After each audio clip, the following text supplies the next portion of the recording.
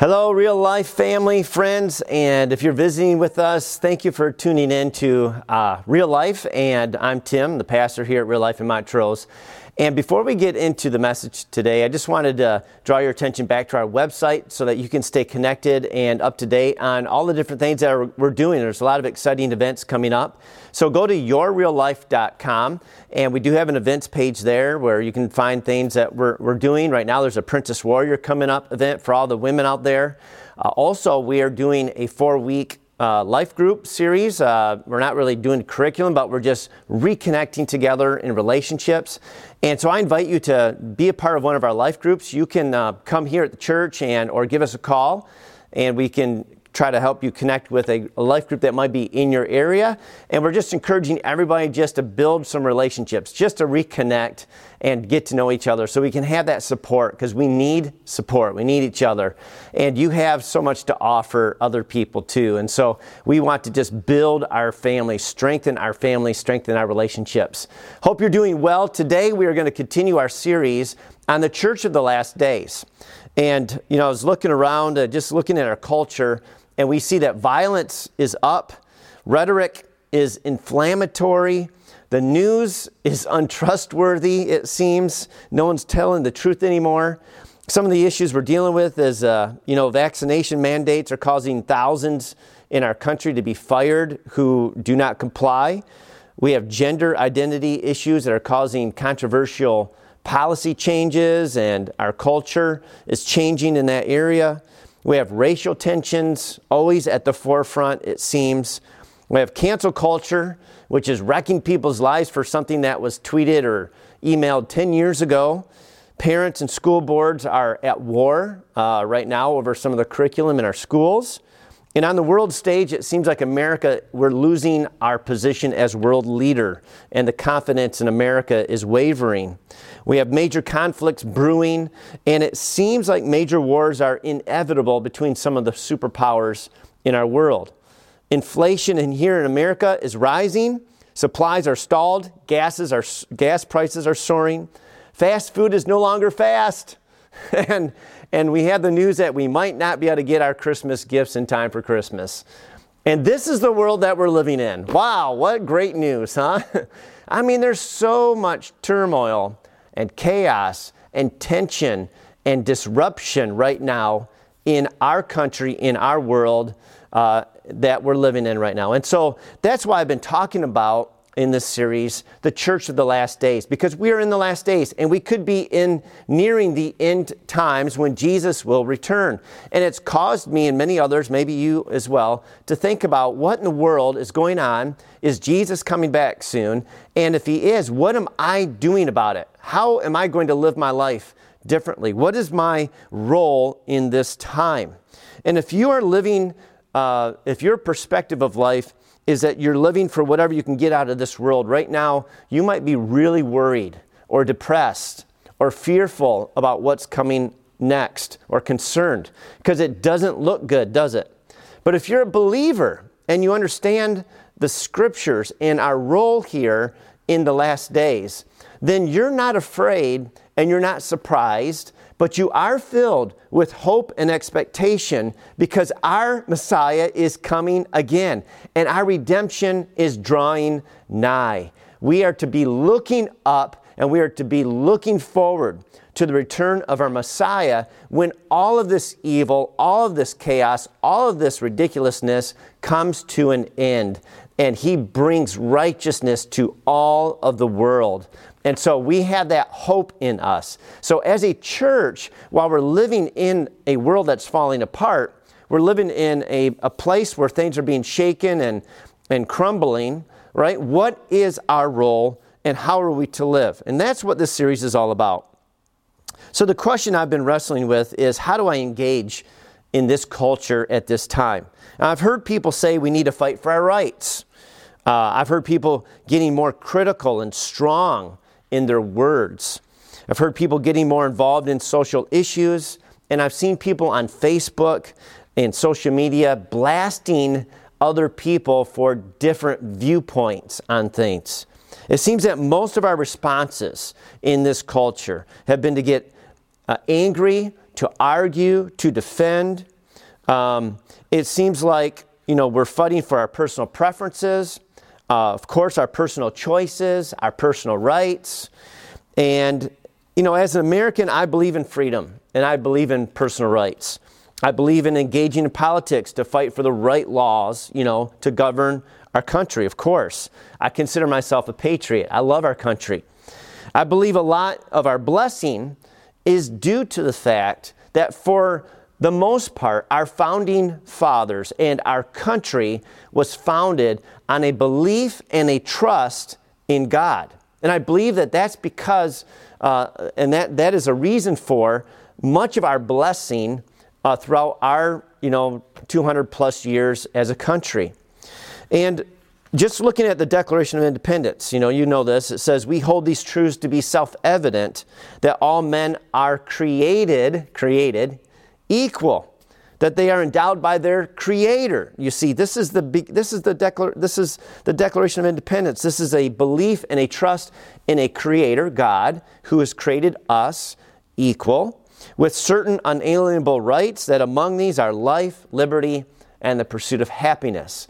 And so you see this in all the writings of the early forefathers. In fact, here's a quote from George Washington, our first president, dated June 8th, 1783, and he wrote this and circulated it among the states. Listen to this quote from George Washington. I now make it my earnest prayer that God would most graciously be pleased to dispose us all to do justice, to love mercy, and to demean ourselves with that charity, humility, and pacific temper of mind which were the characteristics of the divine author of our blessed religion, and without an humble imitation of whose example in these things, we can never hope to be a happy nation. Now I'm going to put this in modern language here for you, okay? What George Washington was saying was, listen guys, we need to be like Jesus. we need to be like Jesus. My prayer is that we become like Jesus. That we love, that we have mercy, that we have humility. And if we do not become like Jesus, we will not be a happy nation. So this was the view of our founding fathers. This was the view of our first president, who was an amazing person and made great sacrifices on behalf of our country. And so I think because of that we have enjoyed great blessing in our world, in our country, in America. And so I understand that the fervency that we have to be patriotic, to fight for our rights and all that stuff. But I want to go beyond being an American, and I want to challenge you to be a Christian. Because while I'm proud of our country, and now that we see the blessings of living under God result in blessing, but when we live under the control of sinful man, then that results in cursing. And I see sinful man becoming the focal point now in our country, where God is being pushed away and trust and dependence upon God is being shoved out of the picture, and we're turning our trust and our dependence upon ourselves. And so we are going to see less blessing. We're going to see more cursing because sinful man is the one that's putting himself in that position again. But anyway, all that to say, as a church, we have a higher calling than our country. To be patriotic to your country is great, but there's a higher purpose, an eternal purpose beyond even being an American or whatever country you're from. And that is being a Christian, being a follower of Jesus Christ. So what are we called to do in the midst of the time that we're living in? And it comes from it, and I'm encouraged by this verse in 1 Chronicles 12:32, an interesting verse. It says, of the sons of Issachar, men who understood the times with knowledge of what Israel should do. The men of Issachar, they understood the times they were living in, and they knew they had the knowledge of what Israel should do. I think, man, that's what I want. I want to be like a son of Issachar today. I want to, know and understand the times that I'm living in, what's really going on. And I want to know what I ought to do, what the church ought to do. So in Matthew, that's what this series is about, the Church of the Last Days, is to help us to understand biblically what's going on in our world, the times that we're living in, and equip us with the knowledge for us to know what to do, how to live. Okay? So in Matthew chapter 24, Jesus talks about the distress, the deceptions, and the persecutions that are going to happen in the last days. We see this happening and increasing in our world. Matthew chapter 25, the very next chapter, Jesus is now instructing us on how to live out these last days as a believer or as the church. So he gives us 3 back-to-back-to-back stories or parables and emphasizing certain things in each one so that we take away our game plan, okay? And so we're in week number 3. So the first 2 weeks I did the first 2 parables. The first parable was the parable of the 10 virgins. And the church of the last days is to be living in a spirit-filled, trusting relationship with Jesus, not following a religion. This is a big difference, right? Our lamps need to be filled with God, with His presence, with the Holy Spirit. We need to have a vibrant relationship with Jesus, not just following a religion. I'm going to talk about this a little bit more in today's message. But that's the point of the first parable Jesus is saying. To be ready means to know Jesus, to have a relationship with Jesus. Are you ready? Are you ready for His return? Because those who are having a current relationship with Jesus will not be surprised by His coming. When Jesus returns, the church will be ready because we're expecting His coming. And we're in tune with the Spirit of God. Okay? All right, the second parable last week, we talked about the parable of the talents. And to summarize this, I would say the church of the last days is busy with the work of redemption, not preoccupied with worldly matters, not lazy, not apathetic, not distracted by the world. In other words, when Jesus returns, the church is faithfully fulfilling her God-given destiny of multiplying His image on the earth. Every one of us has been given talent by God. Money, resources, breath. Let's just summarize it that way. And we are to give our breath back to God. Everything that we do is worship to Him. And He wants us to be found faithful in running out our race that He has given us to run, to do the good works He has put before us to do, that multiply His image on the earth, that changes people's lives. So we need to be faithful. All right? Be ready, know Jesus. Be ready for Him. Know Him. Be faithful. Be busy about the kingdom of God, establishing the image of God on the earth and making a difference with your life in all of the resources God has given you to be a steward of those resources. And today, we're going to talk about the last parable here in chapter 25 of Matthew called the parable of the sheep and goats. And most people know this one because it's so, it has such a powerful, simple message that once you hear this parable, it sticks with you. It's just so simple, but so powerful. And basically, I'm going to summarize it before we even read it. And it is the church of the last days is loving. The church is loving. So I'm trying to guard against becoming an angry pastor, to get angry and cursing the darkness and just to be frustrated. I want to be known as loving because love will overcome the darkness. Love never fails. Love is the hallmark of the church of the last days. Love, love. When Jesus returns, the church of the last days is loving people through sacrificial acts of service. We are laying our lives down for other people, okay, and for the gospel. So summarizing these 3, we need to be ready, we need to be faithful, and we need to be loving, okay? We have a relationship with Jesus. Our source is Jesus. We have a purpose in God. Our mission is redemption, multiplying His image on the earth, recovering His image on the earth, winning souls to Him. And we have a method, and our method to do that is love. Jesus in us, mission to change the world, happens through His love flowing through us. Okay? So that's really the summary before we even get to the message for today. So I would want it said of me and you.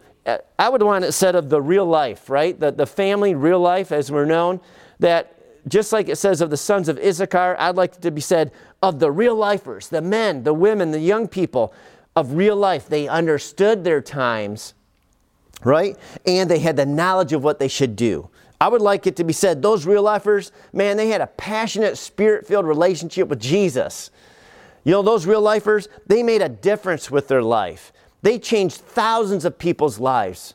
And those real lifers, they were radical in their love. They loved people and they loved God, and you could see it all over them. That's why I want it to be said of you and of me, of this spiritual family that God is fostering here, right here in Montrose and the surrounding area.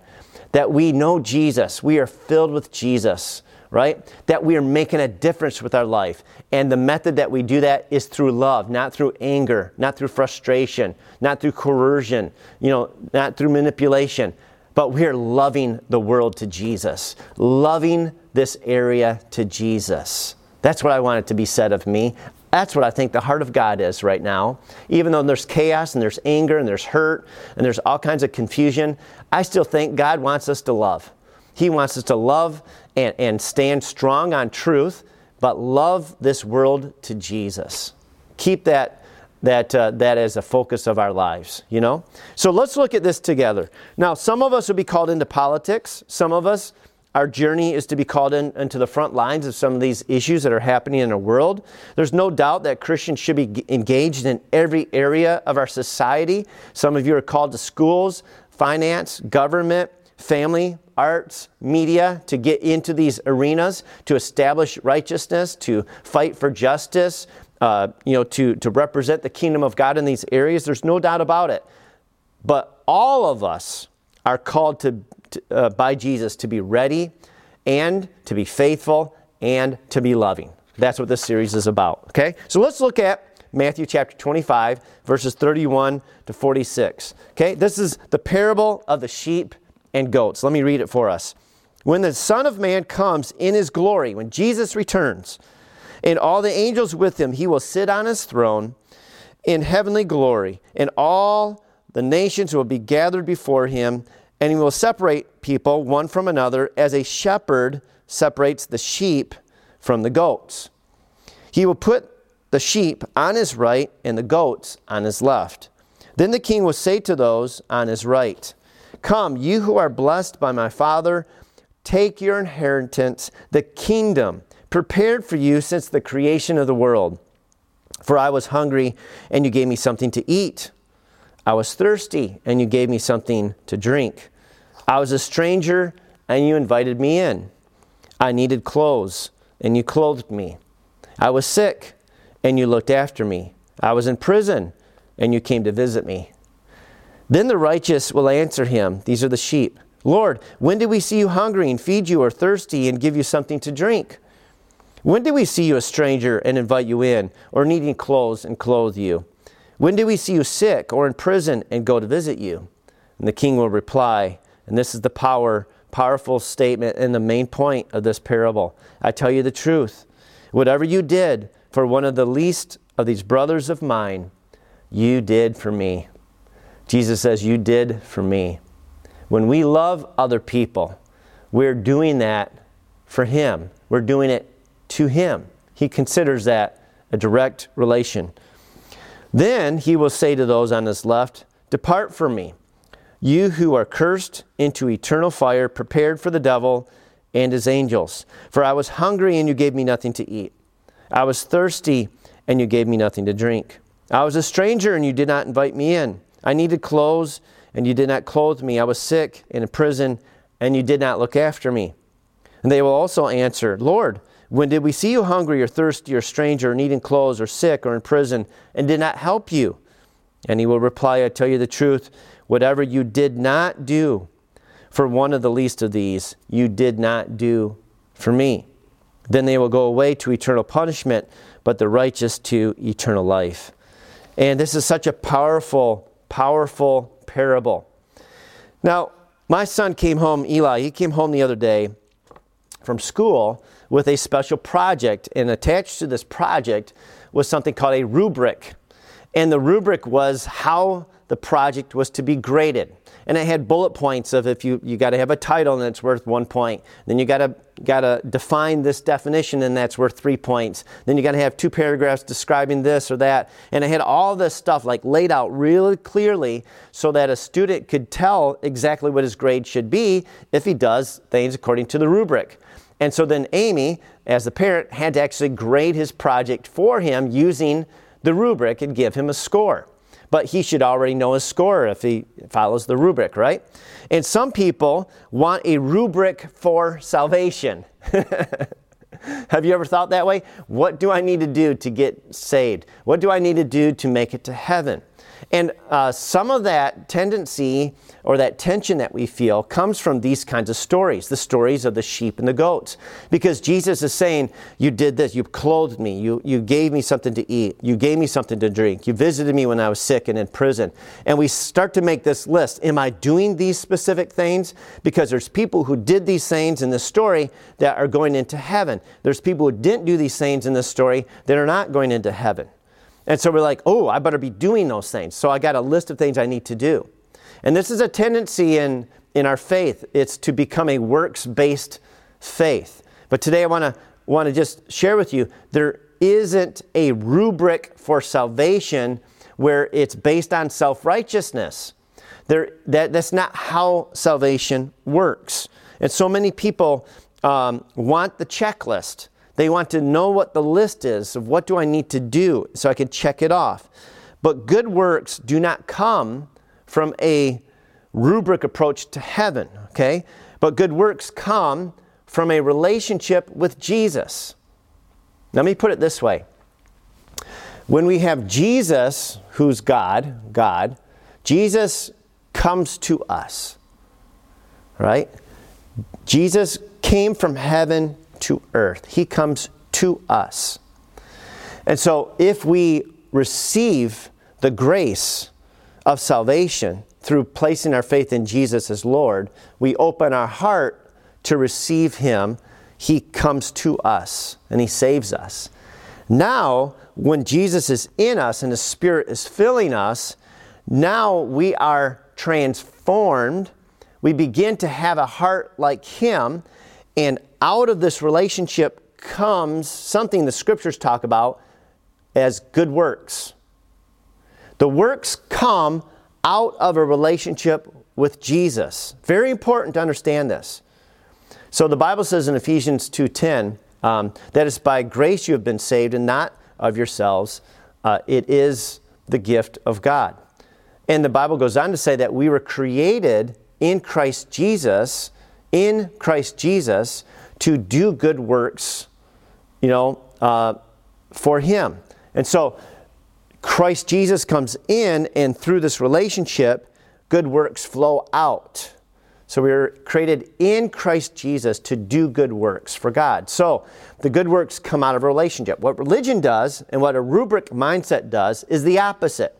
It means let's go around and try to do these good things, okay, these good deeds, so that we can get to God, so that we can earn a place in heaven, so that we can merit salvation and forgiveness. So we're going to do and earn so that we can get to God.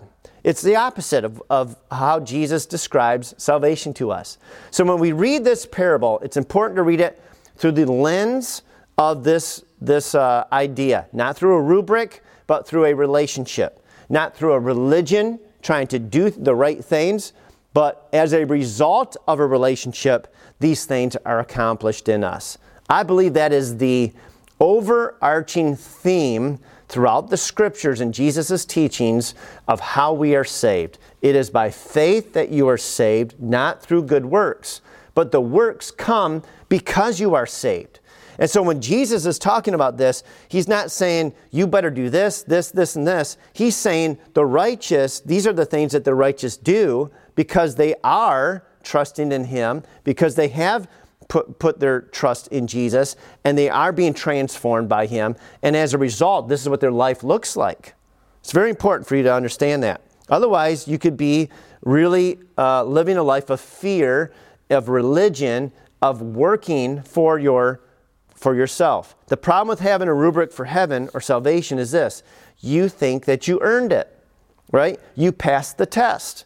A rubric is a self-righteous guide, but salvation from God is a gift. It's not earned. It's not deserved.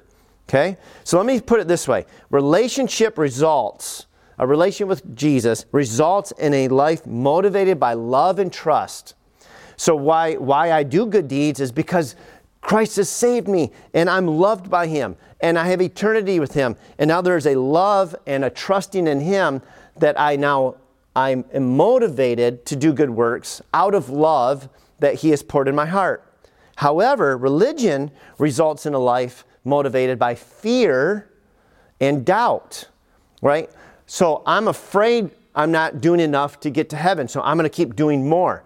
I'm doubting my relationship or the acceptance I have with God, so I got to earn it. I got to try more. I got to do more, and I'm always nervous. I'm always concerned. I'm laying in my bed thinking, I don't know, I made a couple mistakes today. I did some sin. Are the scales against me now? I'm afraid. Maybe I didn't do enough to get to heaven. Maybe God isn't going to accept me, okay? That's a religious approach to life, and it's filled with fear and doubt, and all of your good deeds, and I'm going to put them in quotes because they're actually not good deeds. The Bible says those kinds of actions that come out of fear, come out of doubt, come out of a religious mindset, they're dead works. They're called dead works, not good works. Dead. There's no life of God in them. They are just your effort to try to earn appeasement with God, or try to pay for your sins, or try to earn a place in heaven. But they're called dead works in the Bible when it's coming from a motive of you trying to earn self-righteousness. But they're good works when it comes as a result of the love of God filling your life and flowing out. And that's what this story is all about. That's what Jesus is saying. We have to have a relationship with Him, and that relationship in Him then flows through us, and we begin to care about people, love people. We begin to do things like feed the hungry, pray with people, reach out to them, and encourage them.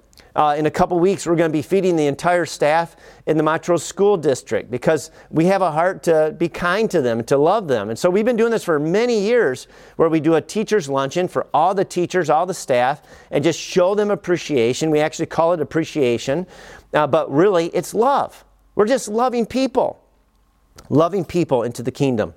So there's this guy, I've mentioned this story not too long ago called the rich young ruler. And he came to Jesus, and he had a rubric religious mindset. He came to Jesus, and he's basically asking him, what do I need to do to get to heaven? What is the rubric for heaven? And that's how he's thinking. And so Jesus, do the commands, and he says, I've done all those. What's left for me, right? And he thought that he had the rubric for salvation through works, and that this is how he's going to do it. And he probably thought he was doing pretty good because Jesus gave him a response. He says, oh yeah, I did this, I did that, I did that, I did that. I'm getting rubric. He probably thought he was like 95%, got a score of 95%, and he just wanted to be 100%, right? He wanted to get the perfect grade. So he calls Jesus, he talks to him, not calls him, but he comes and talks to him, and he says, why do I do this? And so Jesus said, because he wanted to be perfect. So Jesus said in Matthew 19:21, if you want to be perfect, okay, go sell your possession and give to the poor, and you'll have treasure in heaven. Then come follow me. Then come and trust in me. Follow me. Have a relationship with me. And what Jesus was really doing was he was asking this young man to forsake the way that he was living his life with a works-based life. His God was money. His security was money. His trust was in money. And his trust was in his self-righteousness to make it to heaven. And Jesus flipped it all the way around and said, get rid of all of that. Just get rid of it and put your trust in me. Come and follow me. Have a relationship with me. Flip it around. Instead of trying to go up to God, you surrender all of that and you have a relationship with me. You trust in me, and then you'll have treasure in heaven. And the young man walked away sad. He couldn't do that. His mindset was completely opposite. So in other words, Jesus is calling us to trust in Him. And James kind of talks about this tension between faith and works. James chapter 2, verse 14, he says this, what good is it, my brothers, if a man claims to have faith but has no deeds? I want to look this up in my Bible real quick because it's worth looking at this. So he says, what good is it, my brothers, if a man claims to have faith but has no deeds? Can such faith save him? Suppose a brother or sister is without clothes and daily food. If one of you says to him, "Go, I wish you well, keep warm and well fed," but does nothing about his physical needs, what good is it just to bless someone, say, "Oh, I hope that you get warm. I hope that you get food. Bless you." But doesn't actually give him any food, doesn't give him any warmth. In the same way, faith by itself, if it is not accompanied by action, is dead. But someone will say, "You have faith, I have deeds. I'm a faith Christian." And someone else says, "Well, I'm a deeds Christian." No. James is saying, no, that's all wrong. You are, by faith in Christ, you will produce deeds. You can't just say, "I'm a believer," and then not have any fruit, not have any action that goes with that. So that's why he says this. And this is a kind of a famous statement, verse 17. In the same way, faith by itself, if it is not accompanied by action, is dead. It's not real faith. It's not alive. It's not alive. That's what this parable is all about. Faith, real genuine faith in Christ, a real relationship in Him, will result in good works and fruitful living for the kingdom. It will result in loving people. So, the pressure's off in a sense, right? You are not supposed to, out of fear, be trying to serve and be doing good things and trying to make a difference. You are to understand that you are secure in the love of God. And when you focus on the love of God and the love of God fills you and your relationship with Jesus is real and alive, then that itself will transform your life, transform your thinking, and you'll begin to love and you'll begin to do these works that God says will happen, that He created for you. But it's through Christ Jesus. Through Christ Jesus. And so that's good news. In John chapter 15, Jesus says this, "I am the vine, you are the branches. If a man remains in me and I in him, he will bear much fruit. Apart from me, you can do nothing." Right? Again, here's the same idea. If we are in relationship with Jesus, then we will bear fruit. The fruit that we bear will be love. The loving acts will impact people's lives. And apart from Him, we can do nothing. Jesus goes on to say, "As the Father has loved me, so have I loved you. Now remain in my love. If you obey my commands, you will remain in my love. I have told you this so that my joy may be in you and that your joy may be complete. My command is this: love each other as I have loved you. Greater love is no one than this, that He laid down His life for His friends." So the summary here is an abiding relationship with Jesus results in good deeds because they are fueled by His love in us.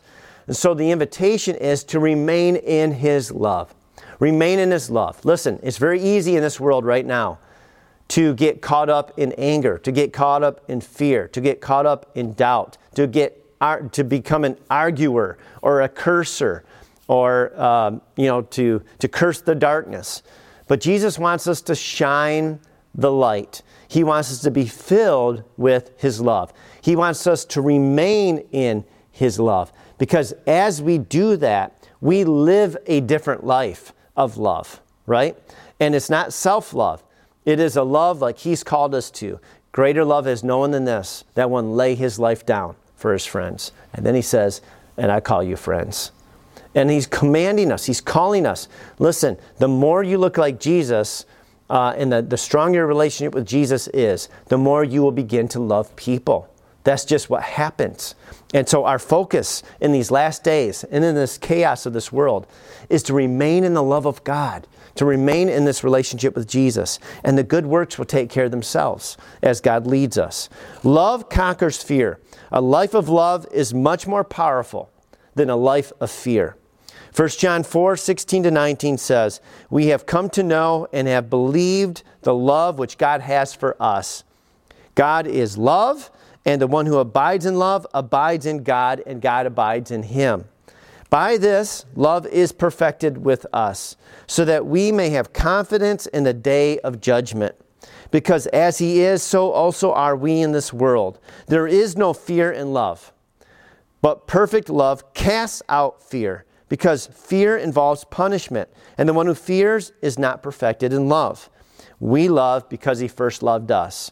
So what this is saying is that when you are filled with God's love and your life becomes motivated by love, it drives out fear. It's a completely opposite lifestyle. Some of us are living in fear. We're living in fear of judgment. We're living with a rubric mindset, and we know that we're falling short, and it makes us nervous. We got these standards. Someone taught us these standards somewhere along the way. We picked up some different things from the Bible. We picked up some different things from some preachers. We picked up some different things from people around us. And we got this list of things, and we're falling short, and we're living in fear that we haven't done enough to earn God's love or salvation or forgiveness. But the Bible says that just means you haven't discovered love yet in God, because his love, his grace, his mercy, the good news is that you are loved by God. You can have the free gift of salvation, and let love fill your heart and set you free from that fear, from that religious mindset. It's all about having a relationship with Jesus, trusting in Jesus, not trusting in ourselves to earn or make right what we've made wrong, because we can't do it.